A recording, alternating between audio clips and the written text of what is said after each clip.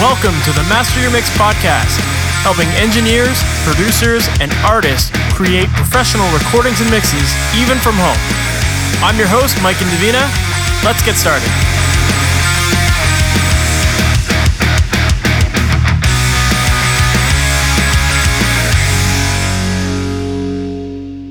Hey, thanks for listening. It's Mike Indovina here, and welcome to the Master Your Mix podcast.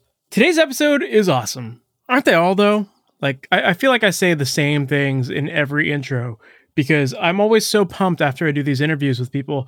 I always learn so much great stuff, and I think that everybody I talk to is just, they're all super helpful. They all share a ton of great knowledge, and I have so much fun with these. So I'm hoping you're enjoying these episodes. But today's episode's a really fun one too. I'm interviewing Brian Moncars, which Brian is an awesome engineer out of the Toronto area who has worked with bands like Our Lady Peace, Moneen, Circa Survive, The Tea Party, and a whole bunch of awesome bands. And he's got a really deep history in production, learning from guys like Bob Ezrin and David Bottrell. And we get into some of those stories later on in the episode. And he also shares some really cool stories about working with some of the bigger bands that he's worked with and giving some insight into their productions. So I really enjoyed this episode. Brian's such a cool guy, and I was happy to have him on here. So yeah, let's not waste any time. Let's just jump right into this episode. Brian, thank you so much for being on the podcast.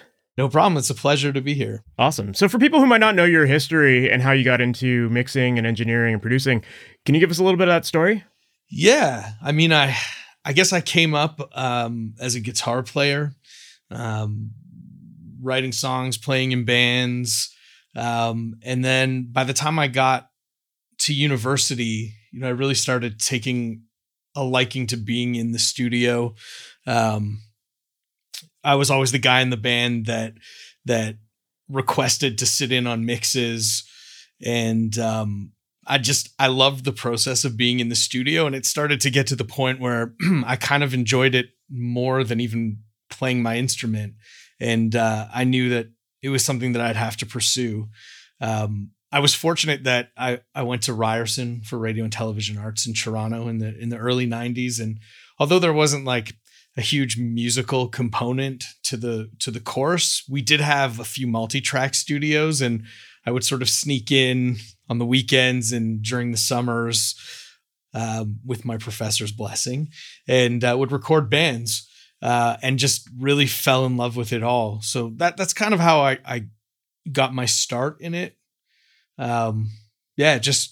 Just being involved, from the musician's perspective, and then transitioning over, to the other side of the glass and being the engineer and eventually producer and mixer. Awesome. And what instrument did you play?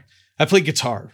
That's my primary instrument. I still do, but time doesn't really allow me to practice as much as I'd like. That is the downside to getting into this kind of stuff, right? Like it takes you away from your playing, but you're coaching people through it, I guess, right? Exactly. I get my musical fix. It's all good. Yeah, for sure. How do you think that your ability to play guitar has influenced the work that you do now? I think in terms of just understanding the musicians that I'm working with and being able to talk to them, from a musician's standpoint, and not just, the producer that's kind of barking orders at them. I think I can identify with them a little bit better. And it also, being in love with the guitar and playing, I started playing when I was in grade 6. So, music has been a huge part of my life. And that sort of, that's been it's been a huge influence on my career, on my life outside of the studio, on my life inside the studio. I just sort of live and breathe music. And I think that passion always comes across when I'm working with bands. They can see, just how excited I get to sort of get my hands on their songs. And, whether it's producing, whether it's mixing, I'm equally as excited, and they feed off of that. So it's really great. For sure. And so you had mentioned you were at Ryerson for studying radio stuff and then getting into the studios and recording bands. Like, how did you learn about producing bands and the mixing process? Because that's got to be a little different from radio, right? Yeah, it was. Yeah, it's very different. I mean, I just in high school I sort of envisioned that I would have a career in radio because I did like an internship at Q107 and then stayed on after, and it's kind of where I learned a little bit of Pro Tools and really got my feet wet of being in studios, although we were recording commercials. So it was very different. Yeah, I mean, in terms of learning production, I think you're always learning. I mean, I would say that 18 or 19 years in now, I'm still learning. I had, having been in bands that recorded before with other producers, I sort of had an idea of what it meant to be a producer. And I through a lot of like trial and error, at first I sort of started out on my own, but then about 4 years into my career, I met Bob Ezrin, who was incredibly generous with his time with me, and really took me under his wings and taught me a lot about production and mixing too. We spent an awful lot of time. He spent an awful lot of time critiquing my mixes for like several months. And, I really learned what it meant to sort of focus and use my ears and really like search for a sound and then commit that sound, through a mix or through a recording. Yeah. Well, having a guy like Bob Ezrin evaluating your mixes has to be equally intimidating as educational, right? It was a trip. I mean, I'm so fortunate. I think those types of mentorship opportunities don't exist that much anymore. And I just sort of met him at the right time in my career where I had things going on. I was working on a project for a band called The Junction that were signed to Universal at the time. And I sort of met him through that. And so he really just really helped kind of get my career, or maybe push fast forward on my career a little bit and jumpstart things a little bit for me, which was awesome. For sure. Yeah. I remember, one of my early mentors was Jack Richardson, who he worked very closely with Bob. Sure. So, I remember like the same sort of feeling as maybe you experienced, like trying to show him my first mix and be like, hey man, like, you want to check this out? And like, and just like feeling like you're going to get shot down. But for me, it was a great experience and I learned a lot from him. And I'm sure likewise with you, with Bob, like you probably learned tons. Oh, it was invaluable. But mostly it was just training my ears to hear how things should sound, just in terms of the bigness, the richness,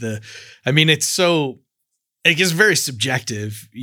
I'm sure there's mixes that I hear that I think could be improved. And there's mixes that that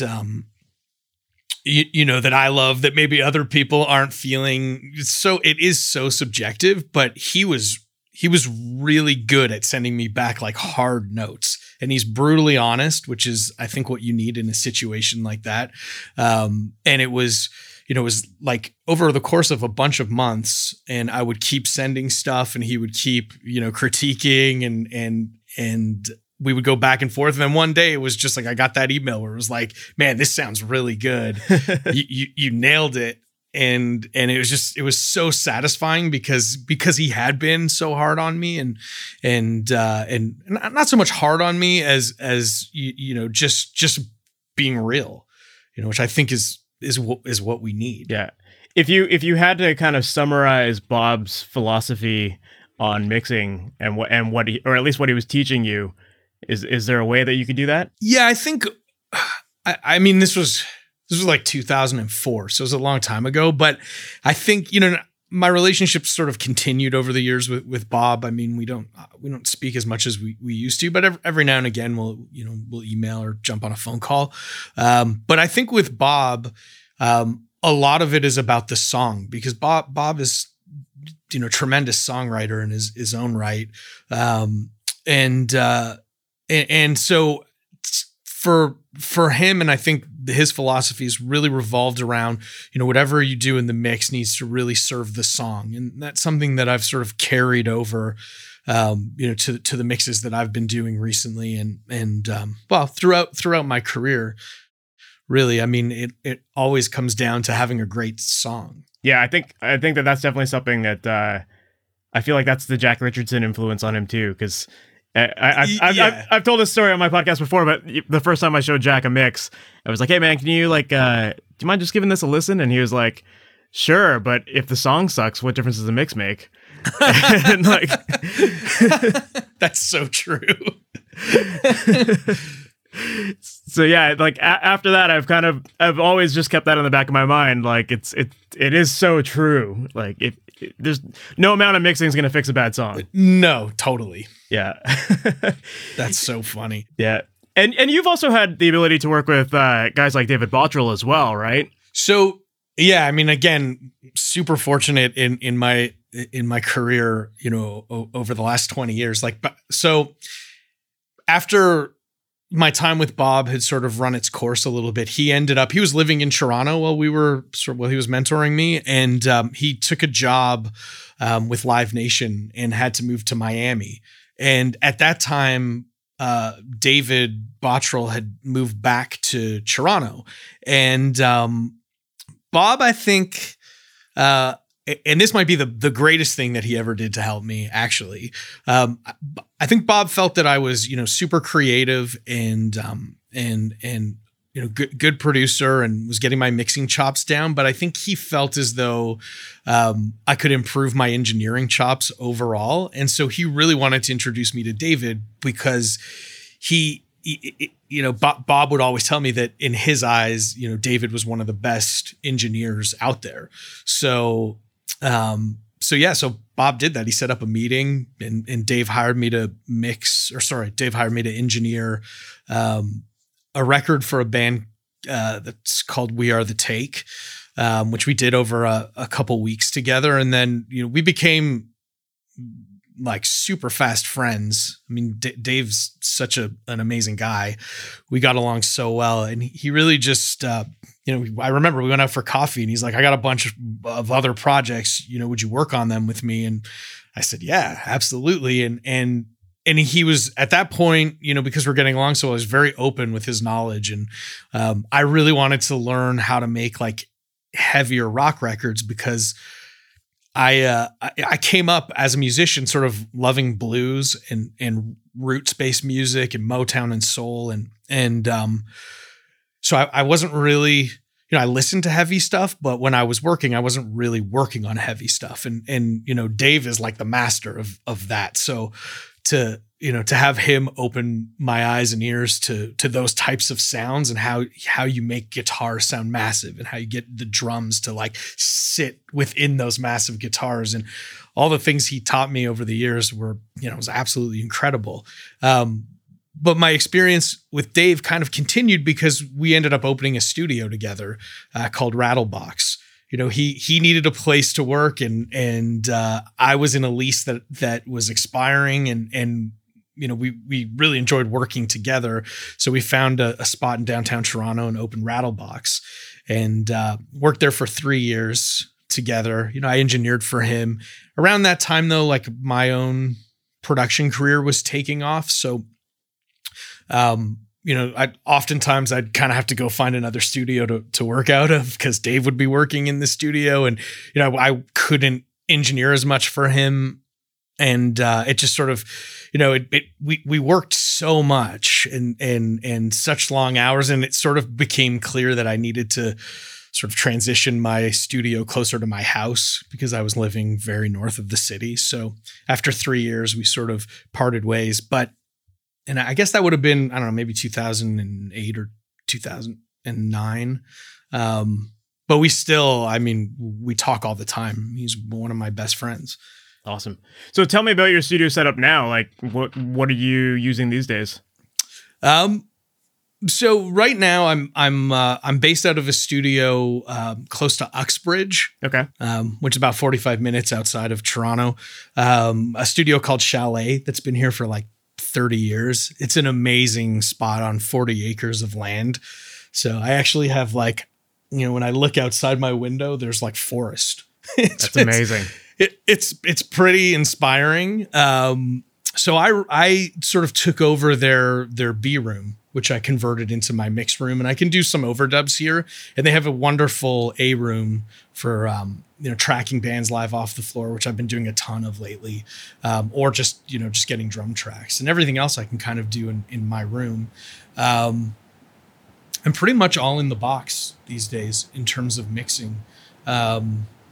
Huge fan of Universal Audio and all those plugins. Oh yeah, they're great. Which has been a massive game changer for me.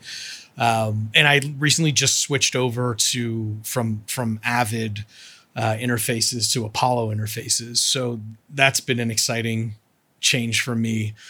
A little scary because I've been, working with Avid for my entire career, and, literally 3 months ago made the switch, but it's been amazing. And then of course I've got a bunch of mic pre's and compressors and mics and tools that I need when I'm recording. But I am doing a fair amount of mixing these days. So really it's a very simple setup. Everything's in the box other than I come out of the box and print my mix through a Burl B2 Bomber.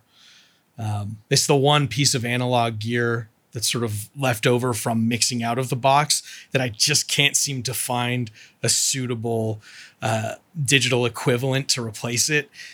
And the Burl, I don't know if you're familiar with the B2 Bomber, but I haven't used it, no. It's an analog to digital converter, but it has a really nice transformer in it with a gain stage.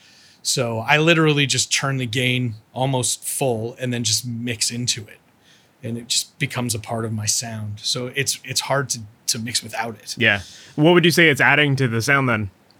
It adds a fair amount of color, but what it does really that I like is it's kind of like a glue. It smooths the transients because of the way I'm hitting it. It sort of allows me, it compresses in a way without, being heavy-handed with any sort of compression. So I try to, I obviously I'll use a mix bus compressor still. Sometimes I use a limiter at the end of everything. But this kind of just puts that last little bit of like finish. To me, it sounds like when I used to mix through consoles. It kind of has that sort of sound when I mix through it. So that's very cool. It's an exciting piece that I don't know. I think it's always going to have to live there. There's always some sort of secret recipe, right? Until UA makes a version of it or something. Yeah, I think it would be hard because it's a like an A to D converter. So it's not even, unless they made the transformer, but I don't think it's just the transformer that like has the sort of special mojo. I think it's like the whole unit. So I don't know. It's a strange piece, but it could happen. Yeah. You never know. Awesome. Well, I'm curious to talk a little bit about your production and when you're producing bands too, because I know you do a bunch of that as well. Yes. And I was wondering, like, when you're producing, how involved do you like to get in that process? Like, do you get involved in the songwriting side of it, or are you working on more like maybe arrangements or just getting tones? Like, what do you think your role is? I think my role typically is whatever is necessary to get the best finished product. So typically I work with bands. I don't know how it happened, but I really get the band dynamic. I don't work as much with singer-songwriters, although it's something I'd love to do because it's sort of a little bit outside of my normal day-to-day activities as a producer. So, when bands come to me, they usually have a collection of songs. They might be in different states. So sometimes I'm involved in the songwriting, but more often than not, it's more like song doctoring. It's more of an arrangement thing or coming up with, extra ideas, counter melodies, harmonies, guitar parts. I really like to, I like to spend a lot of time in a rehearsal space on pre-production and really making sure that the songs are where they need to be, really making sure that all the parts that the musicians are playing are sort of correct and feeling really good and that they're excited playing the parts.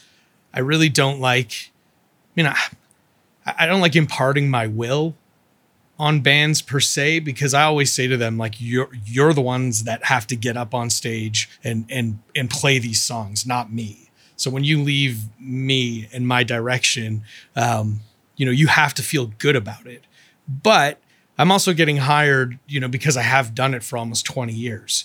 So, I have a pretty good understanding of what might make an exciting arrangement. And I find a lot of bands are really open-minded to collaborating and making those sort of necessary changes to get the songs to be exciting. Yeah, for sure. So when you're doing your pre-production, I assume that that's kind of where a lot of the biggest changes would happen and all that stuff. What common mistakes or maybe songwriting structure issues do you typically see in that stage? A lot of times, and I mean, this is probably more true with younger bands, more sort of developing bands. A lot of times, bands aren't asking themselves an important question, which is, does this serve the song? I mean, when I'm arranging songs for bands, I'm really looking at what's going to hold the listener's attention. And especially in this day and age where, we're definitely driven by playlists and singles and people that are fans of music don't necessarily have the patience that maybe I had when I was younger and would put vinyl on. So we really need to make sure that the songs are concise and to the point and they don't meander, unless meandering is what the song requires. If I was going to produce like the Allman Brothers, I don't think I'd want to have 2-minute and 30-second songs, because what makes that band special is the jamming. So again, that's why I say what serves the song best. There are some songs where if you cut out a chunk to make a radio edit, the song wouldn't make sense anymore. And not every band that I work with is going after radio. Although in Canada, there's sort of still the need to or drive to want to get to radio, because it can really help promote a band, obviously. But yeah, for me, the common mistake is not asking yourself, like, does this serve the song? Is there a reason why this 1-minute guitar solo in the middle of this really great hooky song needs to be there? And don't get me wrong, I'm a guitar player. I love guitar solos, but my thing is, if we're going to put a guitar solo in, it has to be as hooky as any other part of the song. It has to be some sense of melody that the listener can grab onto. Because at any point you have to think that someone's going to hit skip. And I think the objective really is to not hit skip, get someone to listen from start to finish, and not just start to finish, but say, hey, wait a second, that was really cool. I need to hear that again, and how do you do that? So, yeah, definitely. In terms of, you were talking about like crafting songs so that they hold people's attention. I think that, like, just at least in my experience, like one of the issues that I see a lot of songwriters have is that just musicians in general, is that they think everything's important, right? Like they're like, you're talking about that like minute-long guitar solo. A guitar player is thinking like, fuck yeah, I'm awesome. I'm just ripping this wicked solo and everyone's going to love this, right? And it's like, how do you convince somebody that like they need to trim that down? I think that comes with experience, really. I just spent a bunch of time with Jeff Martin from the Tea Party in the studio. Although I wasn't producing, I was mixing. They had recorded the tracks for their new record in his studio in Australia, and then sent me the files. And then he, on a break from their North American tour, he came to the studio for a few days and we sort of went through everything. And he's a wicked guitar player, super intelligent songwriter, but he was really good at, cutting things out. He would say like, I don't think we need this part. And we would literally like axe parts out of the songs. And, he was like his own amazing filter. And I think it's just, he's been doing it for so long. I think he just really understands, what it means to have a really great song that his fan base can, sink their teeth into. And I just think I think with young bands, it comes with experience. And so because they don't necessarily have that experience yet under their belts, bringing in an outside producer, someone like me or whoever it is, that can help guide them. But they need to be able to trust that, I'm helping them make the right decisions, and they need to be very open-minded. I think for me, I'm a pretty great judge of character, and I can kind of get myself into a room with people and know pretty quickly if they're going to be open to, what it is that I want to do with their music. And if it's, if they're not so open, then I know it's going to be a struggle, and maybe it's not the right time for them to be taking on a producer. Not to be negative in any sort of way. I love working with developing acts. That's something that I'll always love doing. To me, it's exciting to take a young band and, guide them through the process, and hopefully, they keep coming back and we kind of get to grow together. That to me is really exciting. But they need to 100% be open-minded, to at least trying what I'm asking. For sure. I feel like as producers, like we're educators, like people come to us because they think we're going to get the right tones, but the things that they walk away with afterwards aren't just the recording. It's more of the lessons of like you said, being able to critically look at your song and analyze like where can you trim the fat, and like what do you need to work on between like kick and bass or stuff like that, like locking in elements, right? And like I think that that's ultimately what a producer brings, and a lot of new bands, like the first time they work with somebody, they're almost like offended that you're like trying to trim the fat and all this and that. But like at the end, they kind of make sense, right? Totally. And the best thing, the most satisfying thing for me with working alongside developing acts is the second time we work together, I can see how much they listened to my guidance with the first batch of songs, because I can see that they've sort of put it through like the Moncar's filter, and they're like, what would Brian ask of us? And they would just do it naturally.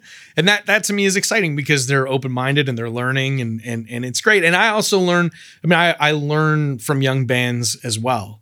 I've been doing it a long time, so sometimes it's hard to find inspiration, but when you work with younger acts that are like really excited, and they're constantly introducing me to new bands and new music, things that I hadn't really heard of. And that to me is like insanely inspiring. So that's awesome. Yeah. I guess you may have already answered this question, but I guess in your opinion, what ends up making a good song? That's a pretty tough question. I think what makes a good song is a connection, really. A connection from the musician into the song, and then from the song to the listener. Like my favorite songs, the songs that I keep coming back to, that like I can't go a week without listening to, for one reason or another, I connect to it. And whether it's a lyrical thing, whether it's a melodic thing, whether it's a groove thing, and I think there's a lot of factors that go into that type of connection that you have. And sometimes it's unexplained. Like there's just songs in my life that I'll listen to and kind of like, reminds me of a time in my life that I loved, or reminds me of a time in my life that maybe, was a little more difficult, but still sort of necessary to put myself through those feelings. So I think to me, it's a connection. Not every song you're going to have a connection with. But if I can find a connection within the songs that I'm producing, then I think at the end of the day, we end up with a better product. So I think really the answer to that question for me is just the connection. Yeah. And so for songs that you're not feeling a connection with, are those the ones that you would typically tell a band, like, this just isn't working, like this isn't the song, or do you just leave it to them because they probably they feel like they have a connection to it, right?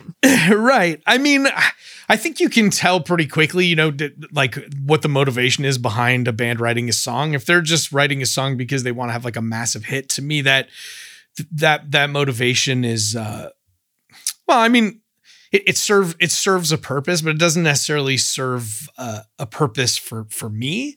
But if it's an honest thing that obviously, they've put a lot of time into, and maybe even though I don't connect to it, it's definitely something I would give time to. And then hopefully at the end of it, I would end up with some sort of connection to it, having sort of had my hand in it. I certainly, I don't know how many songs I've ever worked on over 18 years. It's got to be a lot. I'm sure that there's been songs where I started out not having that connection, but once my name goes on it and I've had an influence on that song, then I have a bit of a connection to it. But then there's definitely like, bands send me songs where like instantly I get connected to something where it's just like, holy shit, I have to work on this.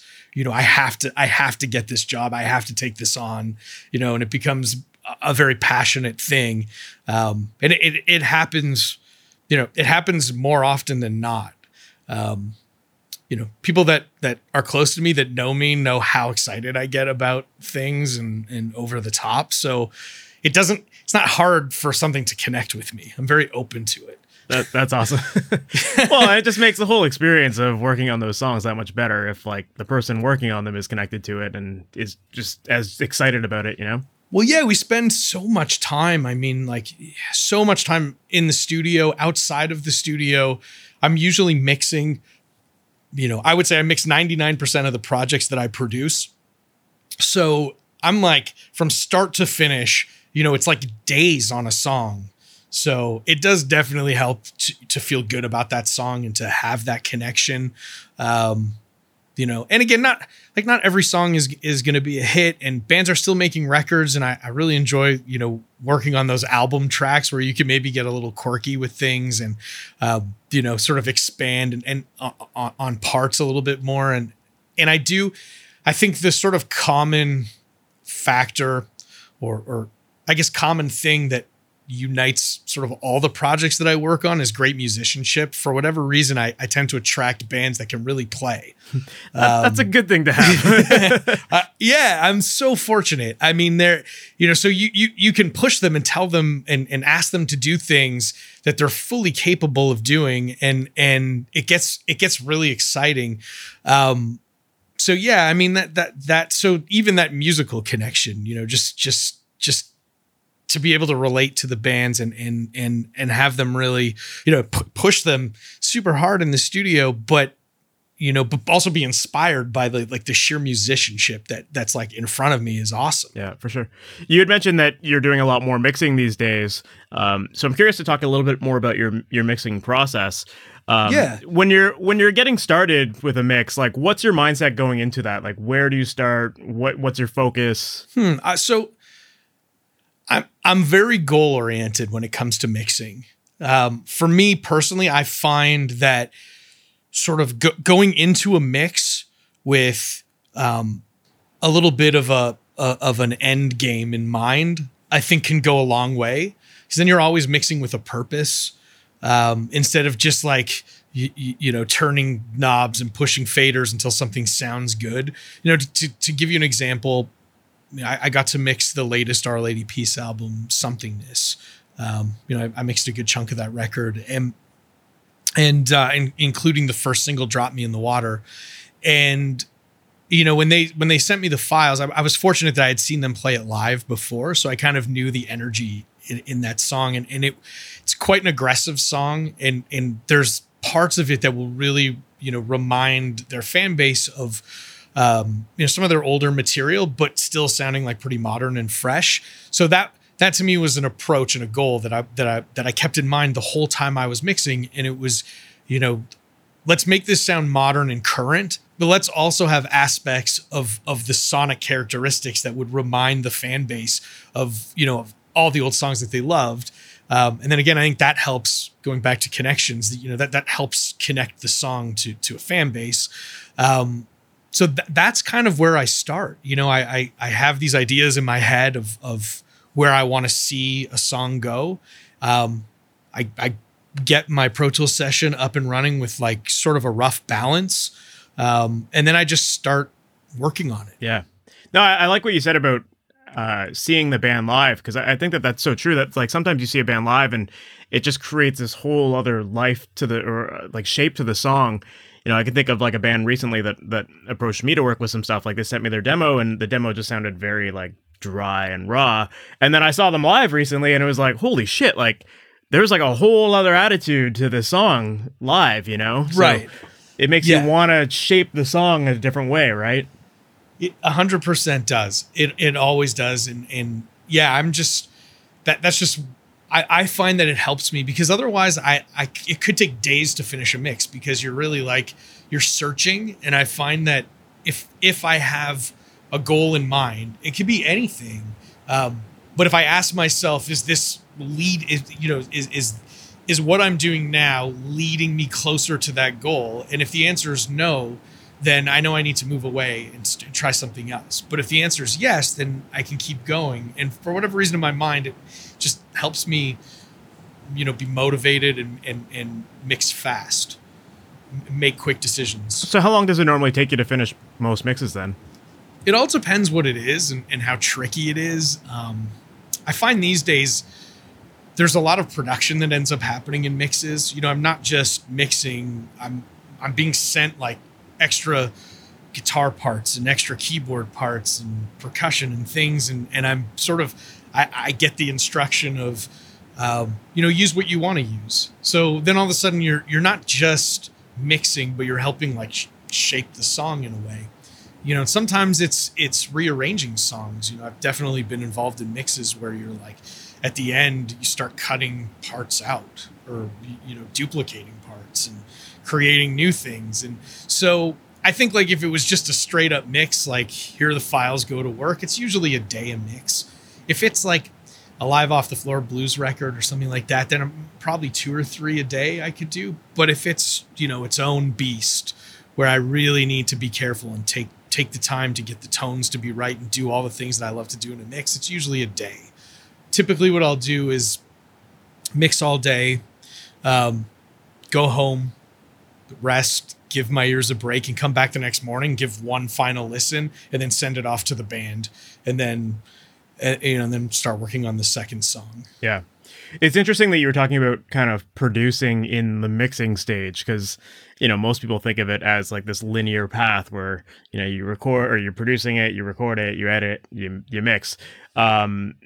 So when it comes to those kind of sessions where you're doing that production role, how do you stay focused with it? Because like you could do all sorts of work to make that mix finish and like, kind of reproduce the song and arrange it and all that stuff. But then like you might send it off to the band and they're like, well, what did you do with our song? Right. Like, do you ever experience that? Or like, do you have like a process that you handle or you follow with those kind of specific projects? Yeah, I usually won't cut things up without talking to the band first. Sometimes it comes from the band. Sometimes, they'll have listened to a rough mix for a long time and realize like, well, wait a second, this bridge is like double the length it needs to be, and then they'll sort of, they'll get me to take care of it. Other times, I'll listen and then I'll call the band and say, look, I have this idea of an arrangement that might work a little bit better and be a little bit more exciting. Do you mind if I try it out and see what you think?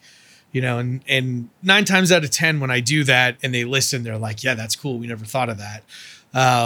Every once in a while it's like, no, we dig what we did and let's stick to it. And I mean, it's their prerogative. They're hiring me as a mixer, not as a producer, but my production chops, I think, come to light a lot when I'm mixing, and it's funny because you mentioned like the linear process, which is definitely, when I started out in 2000 and I was mixing on a console, to Tascam D88 machines, it was very linear. It was like, here's the recording and here's the mix. And you never did any additional recording in the mix process. It was like you stripped your patch bay from recording, you set up to mix, and then you went at it. But nowadays, it's weird the way we've come because there's a lot of bands that I've worked with that have like really great home studios, and they'll do these demos that when I get to them, I'm like, wow, this sounds really good. And a lot of times we'll end up using certain things from those demos will like appear on the actual master. So now it's like we're kind of jumping back and forth, and it's interesting to me that it's almost a lot more collaborative than it used to be, which in certain ways can be really exciting, but in other ways, it might hold people back a little bit, just in terms of having the ability to change things in the mix. I try to I try to do my best from a production standpoint when I'm working with a band to guide that band to a point where when I print a rough mix, it's pretty much how that track is going to be. And then I just go in and do the things to sort of sonically enhance and sweeten the mix from the rough mix. But every once in a while, even I'll listen and think like, oh, wait a second. I wish we'd recorded this extra guitar part, or I wish there was this harmony thing. And I'll bring the band back in and say like, okay, I've got this mix, but I think it could use this extra part. And, we'll do it. So it's very different than it was, but in a way, I think a little bit more exciting. Yeah. Well, it's interesting that you kind of mention it like that like you are still adding elements to the song in that mixing stage. Because I think that like one thing a lot of people struggle with is knowing when they're done a mix and like when they just need to sit back and like call it a night kind of thing. And when you're adding this element of like, well, we can add some more stuff, it just like, it like totally blows the door out and like you can just do whatever you want and it's like fair game. And so how do you typically know when you're done a mix? That's like it's almost a philosophical question. That's fine. in a way. I mean, and I have to, it's hard to verbalize because it's a feeling that I get. It's funny. It's like, there's just a feeling I get when I know that like the track is just jumping off the speakers in the right way. It's like really impacting me in a way that I love. And I think you have to come to terms with the fact that you may feel like something is never done. It's just human nature to keep working. Like it's our passion, it's our creativity, and we want to keep working on it.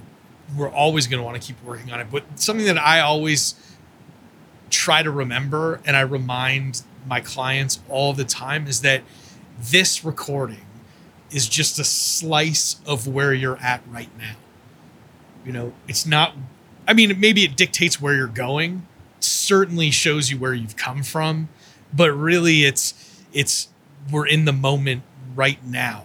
And you could always think to yourself, I could do something better, but you did it in the moment and it's real and it's great. So I just try to remind myself, if I opened a mix from 4 years ago, I probably, mix it in a different way now because I've grown so much over 4 years. It's only natural, but there's a beauty to those mixes when I listen to them from back then, like almost like an innocence where I was like really trying to figure things out. And so, I enjoy that. So when I go to mix, it's just, it's like it's a feeling that I get where I know I'm like, okay, this is it. This is close. Sometimes it's like I nailed it. I got to send it to the client. And other times this is like 95% there. I think we should like bring it to the client now and get their feedback. And then let them help me get that last 5%. That makes a lot of sense. Cause yeah, when you get to that point where you're like, this is feeling really good, but there's that like, maybe I could do more. Like that's usually like a good spot to stop because yeah, like you said, like they're going to help you with that last 5% and let you know if you are totally out to lunch or if you're in the right ballpark. Yeah, and there's definitely been times like I'm a pretty good filter of my own work. So there's a lot of times where like, I'll slave over a mix and then maybe I'll go out for dinner and come back and listen and I'll be like, well, wait a second, this mix was better 4 hours ago. And I'll literally like go back to my save as and just go back 4 hours and start again. That definitely happens. You mix yourself into a corner from time to time. You can't really get yourself out of it. Or maybe it was just, I did mention, being goal oriented, but sometimes the goals change, right? Like sometimes you start working on it with a goal in mind and you're like, wait a second, there's actually this other goal that I want to accomplish. And then maybe you have to go back and make some changes based on like this new philosophy towards the mix. That happens too, just sort of being open-minded. But it's hard because as a mixer, you're on your own. It's so rare that I have clients with me. I had Jeff Martin with me while I was mixing for 3 days. We didn't finish the record in 3 days, but that was great because we like super collaborative, in terms of us like kind of working together towards that sort of common goal, which was awesome. Made things go by a lot faster. Just in terms of him saying, yeah, I love that, or no, like, let's try to find a different tone. But a lot of times it's just me on my own doing that, pretending I'm the client, thinking like, is this what they're going to love? So, yeah, it's interesting because I think that when you have that client input, it just gives you a totally different perspective of what you're doing. And, because as engineers, like, we're so attached to it, and we're like, oh, are they gonna like this, or are they not? And sometimes just having that person be like, you know what, you're the expert, you're making this sound great, like, yeah, that's like sometimes all you need to hear, right? Totally. And the other thing that I remind myself of a lot, and it took a while to kind of realize this, was that I am getting hired because of other material that clients have heard that I've worked on. So I know that they're hiring me because I do things a certain way and I make things sound a certain way. So I try not to like deviate too far from the things that I love. Like I'm a massive fan of distortion. I love distorting things. I love distorting drums, bass, vocals. I love putting SansAmp and Decapitator on everything. I have like a Soundtoys radiator on my mix bus, adding a little bit of distortion to my entire mix. Everything that I do has a bit of a dirty sonic vibe to it. And I find that because I've been doing that for a while, bands are kind of seeking me out for those types of sounds. And they think that, their material would work with that type of mix in mind. So I think maybe that makes it a little bit easier for me in terms of knowing when I'm finished and in terms of pleasing the clients, because because they are aware of what I've worked on in the past. Yeah. So you'd mentioned having goals when you start a project. Like, what, in your opinion, what makes a great mix? Like, what are your goals trying to get you to? I guess, and maybe this question might be a little bit genre specific. Okay. Just in terms of, me being more of a rock mixer and but a little bit of like blues and roots and things. So I like a lot of it's going to come down to vocals. Making sure that the vocal is clear and present and sort of just right within the track so that everyone can hear the lyrics. Like I think I have to think about people that listen to music casually.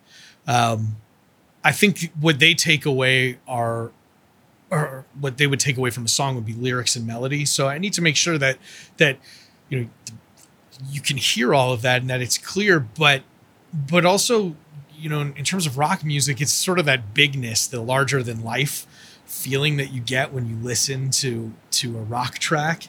Like if you remember the first time you heard like Paradise City or Sweet Emotion or any of those, or like Black Dog, and just that immediacy of like how everything is just so in your face. It's not just the vocal that's in your face. It's the kick drum and the snare drum and the bass and the guitars panned wide and like super big. So yeah, I mean, those are all elements that go into like a really good rock mix for me is getting the, I guess first maybe getting the drums to like really speak in a good way. And I use the phrase like jump off the speakers a lot, because when you get it to the point where it's that exciting that it feels like it's jumping off the speakers, then you're in a good spot, or at least I know I'm in a good spot.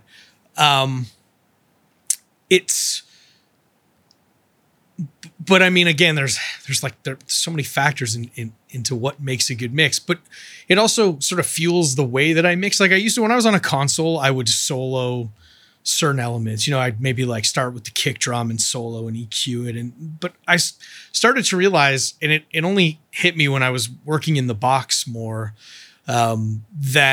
that's not the best way to do it, because sure, I can make a kick drum sound amazing, but what difference does it make, if it's not within the context of the song?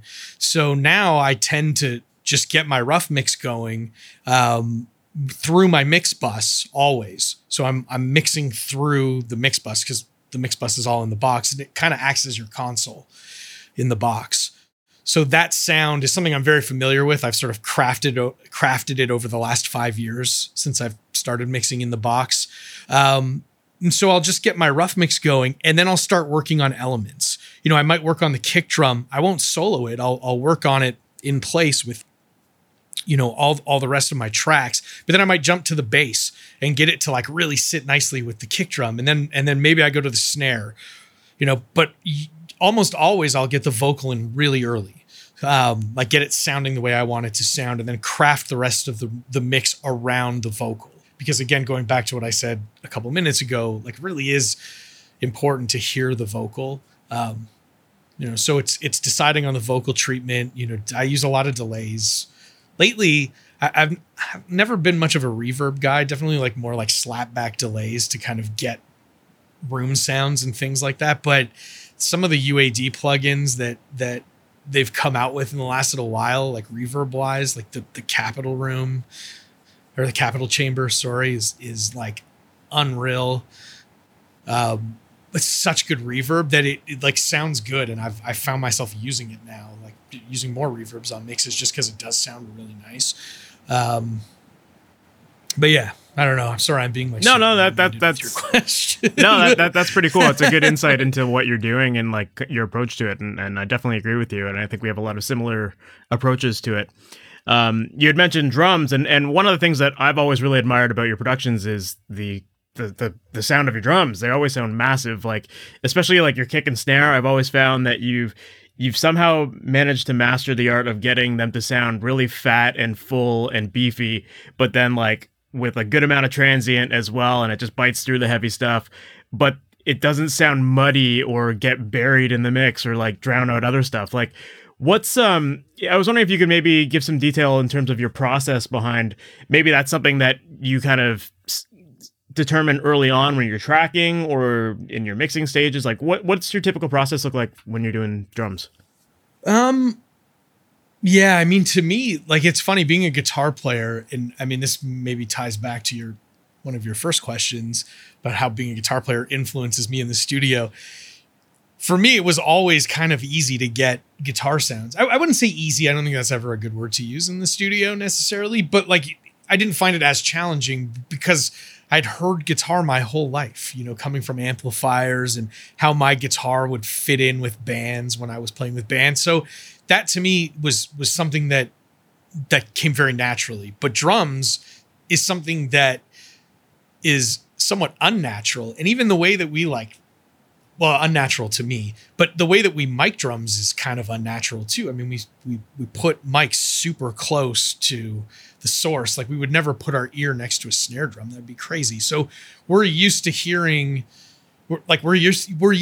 drums in a room, as people so the room sound plays a lot into what I do, in terms of getting drums. I know there's been, especially in modern rock, there's sort of there was a trend for a while to have like a lot of sample based drums, super tight rooms. Like you didn't really hear the room so much. And it was just like kicks and snares that sounded like they were cutting through and they were a little hyped and I would say unnatural, but it's sort of what served those, massive like detuned guitars and kind of worked.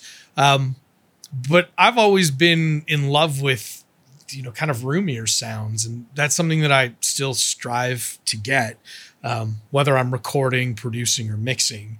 Don't get me wrong. I still use drum samples on every project. Well, almost every project I work on, just lightly. I'll put them in. But a lot of it is, can I get the drums to sound great in the room? If I'm out in the room and I hear that the drums sound great, it doesn't matter what mics I'm using. It doesn't matter how close or far they are from the kit. It doesn't matter if I use one mic in front of the kit or I use 18 mics on the kit. Like a good sounding kit in a good sounding room is always going to sound good. It's hard to mess that up. So I like to bring a drum tech in when I'm producing. I use a wonderful human being named James Forsyth, who happens to work with Our Lady Peace. He's their tech on the road. And he's got an amazing old Gretsch kit that makes it onto like 90% of all of my recordings.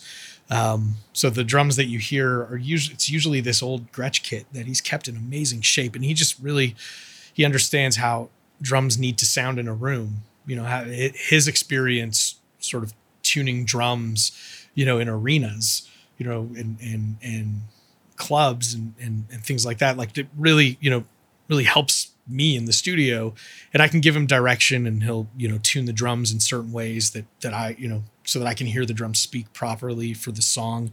But then even when I'm mixing, I'll use tools to enhance the rooms.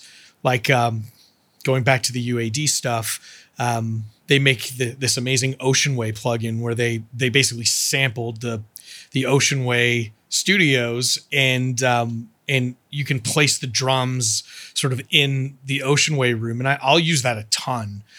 If I get mixes where the room mics need to be enhanced, so that I can kind of create the sounds that I hear in my head, the sort of the roominess.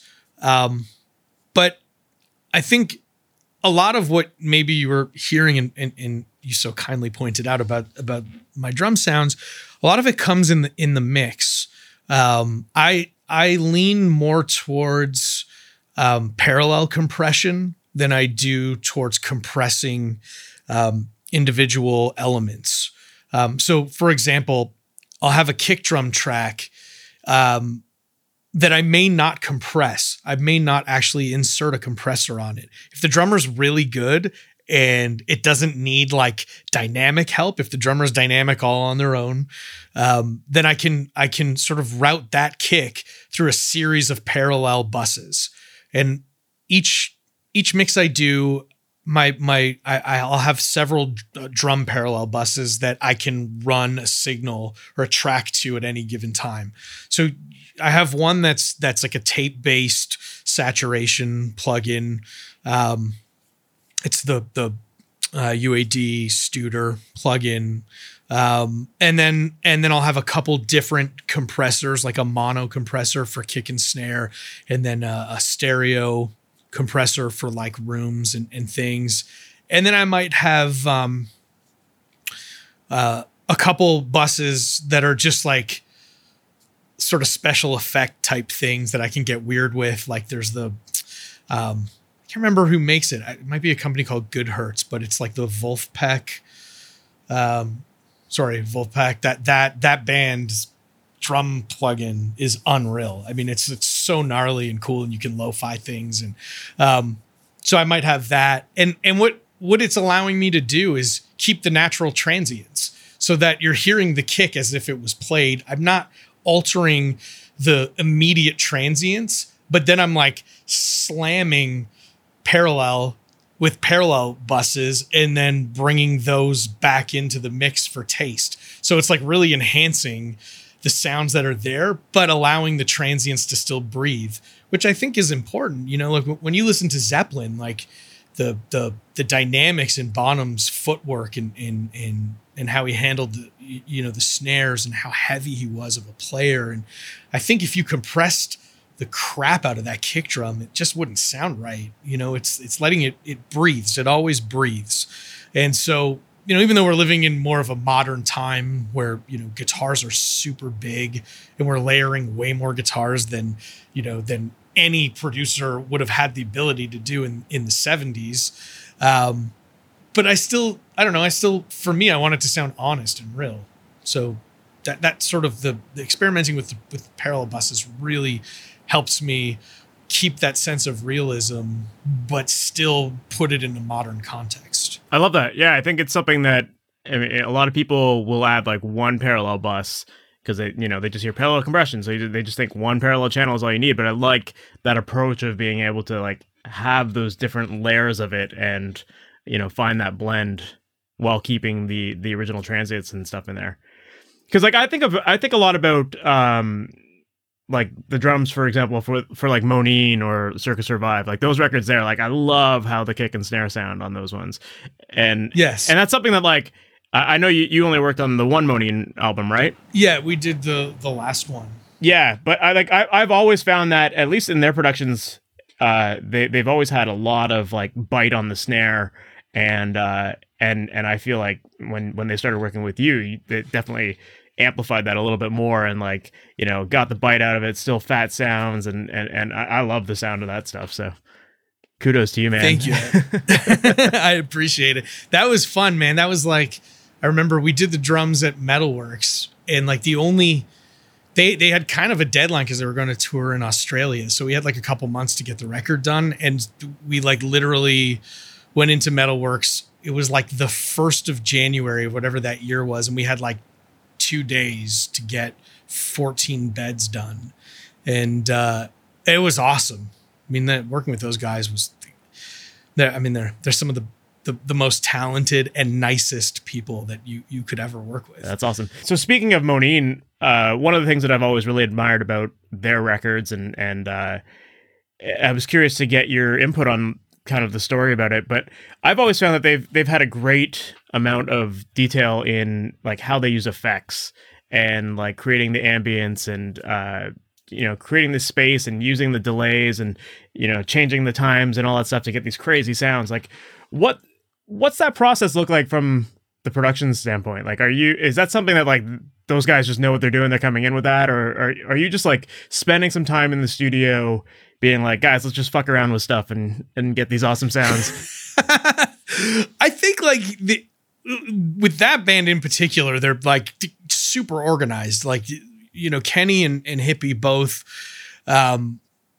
they sort of came into the sessions sort of knowing how they wanted the guitars to sound. And certainly Hippie, like he uses a lot of effects and a lot of like interesting pitch shifters and delays and he just like, he's sort of a master of those pedals. He's an incredible guitar player, super unique. I don't know that I've ever worked with anyone quite like him. Just in terms of like his melodic sensibilities and his approach to, to writing his parts, but he's also a master of like what he has on his pedal board. Like he really knows how things are going to react on his pedal board. And so that kind of made it, again, I don't like to use the word easy, but it was very natural. There was never like, this was a while ago, so I don't remember everything about it, but I remember, us walking away every day thinking, wow, that was really inspiring. I think from a production standpoint, I learned a lot as a producer on that record in particular, because I had never really used that many effects on guitars, and I had never really used, I'd never really thought about guitars in that sort of ambient sense. And that's something I took away, how to sort of like weave pedals together to create sort of really interesting, unique sounds. And sometimes random. That's what's cool about it. When you do, when you run a delay pedal into a pitch shifter, into a reverb, and you hit some chords, every time you do it, it's going to be slightly different. And that sort of randomness is super cool. Something I still use to this day, where, even if it's like a rootsier record, I'll always create some kind of ambience with guitars. And it really goes back to, working with Kenny and Hippie in the studio on those sounds. It's pretty cool. That's awesome. Another thing I really admire about a lot of your recordings is the low end. And I think it may be, you had mentioned that back in the day, you were really into like a lot of like the Motown stuff, and that was kind of your upbringing. And then you wanted to work with David Bottrill to learn more about the heavier side. And he's a master of getting like those big, full, heavy, beefy tones. When it comes to getting the low end right, what are some of your tips for that? I think for me, it's having a set of speakers that I really know intimately. I think you can't get the low end right if you don't really have that, a solid relationship with your monitors, because you'll always be guessing. So I've got a set of monitors, and you can't see them obviously over the podcast. They're called Spiral Groove Studio Ones, and a mastering engineer friend of mine, Brian Lucy, turned me on to them a number of years ago. And they're made out of bamboo. They're really small, but the bottom end is very impressive on them and very honest. There's no hyping whatsoever. So I can really, almost without a sub, which blows my mind, because if you saw how small they were, they're like little like bookshelf speakers. If you saw how small they were, you'd say there's no way you're mixing on those speakers. But I can really tell, I can tell how far I'm able to push bottom end. And I think these days things have a ton of bottom. I mean, it's almost like, we're in rock music, we're taking a cue from the urban side of things and like using subs more and sub frequencies, I should say, like on a kick drum and a bass to really bring those lows out. So I think it's just, it's just a matter of me really like understanding and not overdoing the bottom end. I'll always do the car test. I'll take my mix out to the car and make sure it's not too bottom heavy. I think that's probably one of the most difficult things in mixing is shaping the bottom and getting it to work properly and not muddy up everything else and be just right. So I think probably because I think that way, I focus on it a lot when I'm mixing. And then sometimes it's not being afraid to like cut some bottom end out if it's not needed. I do like things that like live around 60 hertz, but sometimes it's better if they live around 120 hertz instead of 60 hertz and like, filtering out some of the subs to kind of get the 120 to kind of, be more impactful is sometimes what's necessary. But I think everything goes back to those speakers, and I'll often tell sort of young mixers, like if you don't understand your speakers or you don't have, if it, like a lot of sort of entry level monitors, I find hype the bottom end a lot. So I would say, don't mix on headphones, but if there's a pair of headphones that really well, check your bottom end on those headphones, check in the car. I also check on my laptop speakers to make sure, because I am shaping the bottom end. I want to make sure that there's still enough attack in the bass so that you can hear the note definition, and there's still, a fair amount of point to the kick drum so that it doesn't disappear when you translate to the laptop speakers. So I think there's factors that make up those sounds, and they might not just be bottom end. It might be like, how do you shape the mid range so that, when a kid listens to a song for the first time on their phone without headphones, you can still hear the kick drum. Mm-hmm.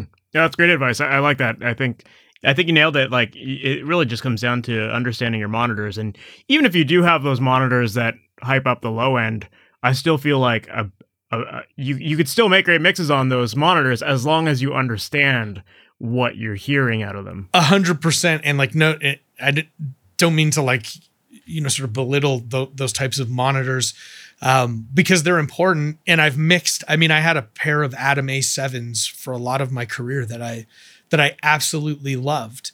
Then I moved to a studio where they just didn't work for whatever reason. I had to get another pair of monitors. They didn't sound right in the room, which has a large play in to how your monitors sound is, like if they're too big for your room, then you'll never be able to judge the bottom end. But I think you're right. It is helpful to me. Like I've got a pair of those Avantones, which are like the sort of, the newer Auratones, just for, hearing how things might sound outside of the studio, although they don't go very low, but you can still judge the bottom on them. There's I think an endless way of checking mixes these days, which is really for sure. Cool. Yeah. So for people who might be just getting started out with mixing and getting into it, what advice would you have for someone like that? I think the best advice is listen to as much music as possible. Be open-minded to all types of music. That's maybe the one thing I look back on my career, and because I'm such a rock guy, I'm so passionate about rock music that like it maybe keeps me from other projects almost to a fault. But hey, it's what I love doing, and I'm like passionate about it. So it's worked out. But I think these days, being able to do multiple things is always good. Be true to yourself and,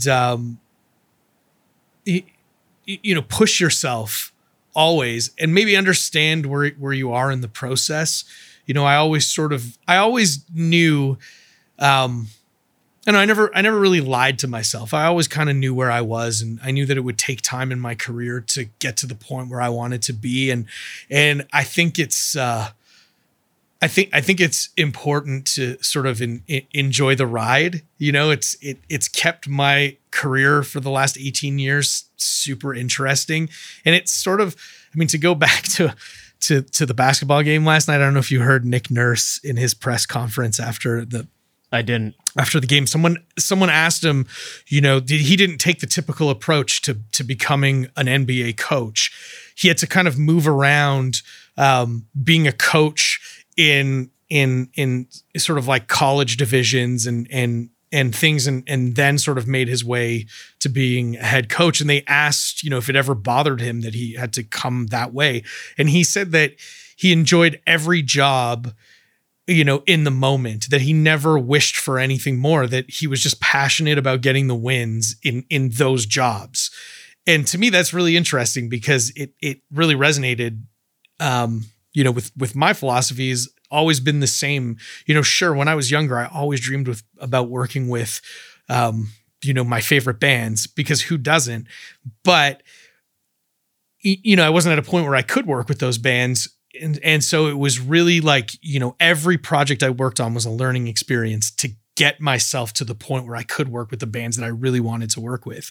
And I was honest the whole time, every step of the way. And it took a while to get where I wanted to be, but I stuck to it, you know, and stuck with it and always pushed myself. So I think my advice to someone, you know, that's just starting out is try to find a way to stay inspired all the time. Take on as much work as you can, because you're only going to get better with each mix. So, you know, even if it's, you know, if you don't have clients at any given time, go and find, you know, some tracks that you can mix. Or if if you're friends with a band that has tracks that need to be mixed, or maybe they've had it mixed already, but they'll give you the tracks to play with and experiment with. You know, the more mixes you do, the quicker you'll sort of come into your own. And I think that's maybe the best advice I can give. For sure. I love that. That's great. I definitely agree with all of that, because you're right. Like, the more you work on stuff, the better you're going to get. And it just takes time. You can't expect to just jump in and be working with those all-stars, like you said, you know? Yeah, no. And that's it. And it's just being honest. You know, I think if you're passionate about something and you love it and you work tirelessly at it, eventually you'll get to the point where you want to be. You know, for some people it happens quick. For other people it takes time. But I think you always have to look back and treat each new project as a success, you know, and learn. You know, there's only a certain amount of people in the world that these days can kind of make a living working in music. You know, it's not as booming as it once was, I'm sure. Most people are aware. So I think if you can make somewhat of a living doing this, then you're incredibly successful. You know, and that's kind of how you have to look at it. That's awesome. Yeah, I definitely agree with that. So we should probably start to wrap up, because I know that you're taking time out of mixing today to have this chat. So I don't want to keep you, but how can people follow you online and learn more about you? Yeah, I think just hit up my website, brianmoncars.com. You'll not a ton of stuff there, but you'll hear some of my favorite pieces of work and my bios there. But I am pretty great with posting to Instagram. I'm just at Moncars. And also my personal Facebook, you know, add me on Facebook. It's just Brian Moncars. Find me there, and I don't post on Facebook as much as I should, but I'm still there. But Instagram, I'm like almost daily posting stuff. So, stuff from my sessions. I did some videos for Pure Mix, so there's like links for that stuff on there. And yeah, awesome, cool. That's where I am. That's wicked. And lastly, any cool projects that you're working on now that you want to talk about or that you can share about? Yeah, there's a couple things in the works. I mean, I think I'm really excited. Yesterday, I just got back the masters for the new Tea Party album. That was a lot of work. So to kind of hear it finished was super exciting for me yesterday. And I had such a blast working with that band. I mean, they're so talented. So to work with Jeff in the studio was definitely a career highlight for me. So that's really exciting. I'm not quite sure when the album will come out, but they just released the second single last week. So you can check that out. I'm also really excited to be mixing sort of a blues rock artist named Philip Sace, who's probably one of my favorite guitar players around. He's just such an inspiring guitar player, but also has an amazing voice and is a really great songwriter. Oddly enough, Phil and I grew up in like neighboring high schools in Toronto. So we have like a real personal connection that goes back many, many, many years. And we sort of fell out of touch. He moved to LA and sort of, he ended up playing guitar for Melissa Etheridge for a long time. And now he's doing the solo thing again. And we reconnected at a show a few years ago of his and kind of rekindled our friendship, which was super cool. So I'm really excited to get to work with him. I mean, to me, it's just an awesome thing. And then I've got a few developing projects that I'm really excited about. A young Toronto band called The Fame that I'm producing, that are starting to do really well, getting some like great shows. And Brandon, the main singer-songwriter, I think is a uniquely talented songwriter. He's young and he's just going to grow into something pretty special. I'm finishing up mixes right now for a band from Nanaimo that I produced, called Wise Young Blood, that I'm also really excited about. It has kind of the cult meets Arctic Monkeys vibe to it, which I think is really interesting. And then I just had for a week up at the Chalet where my studio is, I just had a band from out east called Andre Petipa and the Giants. And again, like really great songwriting. And that was fun because they came and lived actually like in the studio. There's rooms that bands can rent. So they were here for 7 days living and breathing their album, which was good fun. So that won't get mixed until the end of August, but yeah, lots of stuff on the go, some mixing projects, some production projects, really keeps things interesting for me. So that's great. I'm looking forward to hearing all of that stuff.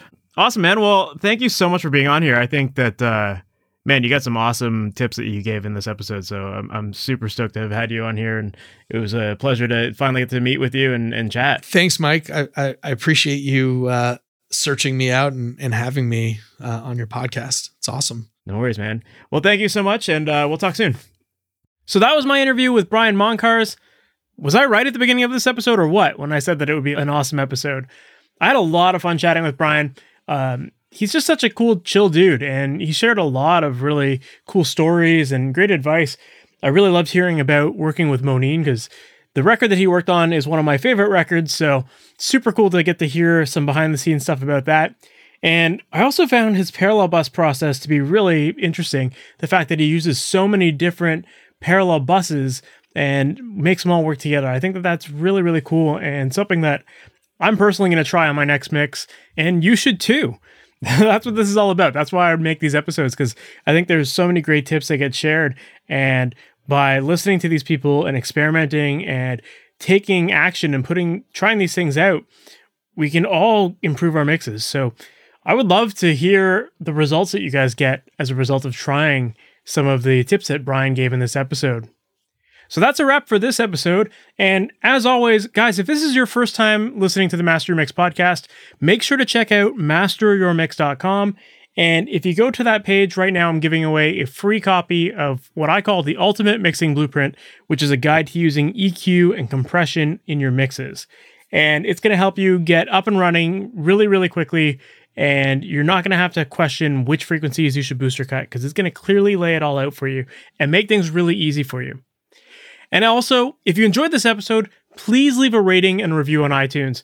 There's been some awesome reviews that people have been leaving, and I love seeing them. So keep it coming, guys. This definitely helps to spread the word, let people know more about the Master Mix podcast, and just really help get more music put out there. Because I really do believe that the more music you create, the bigger impact you can make, whether that's in your own career or it's helping others, all that kind of stuff. That's really the reason why I have created Master Your Mix and why I do this podcast.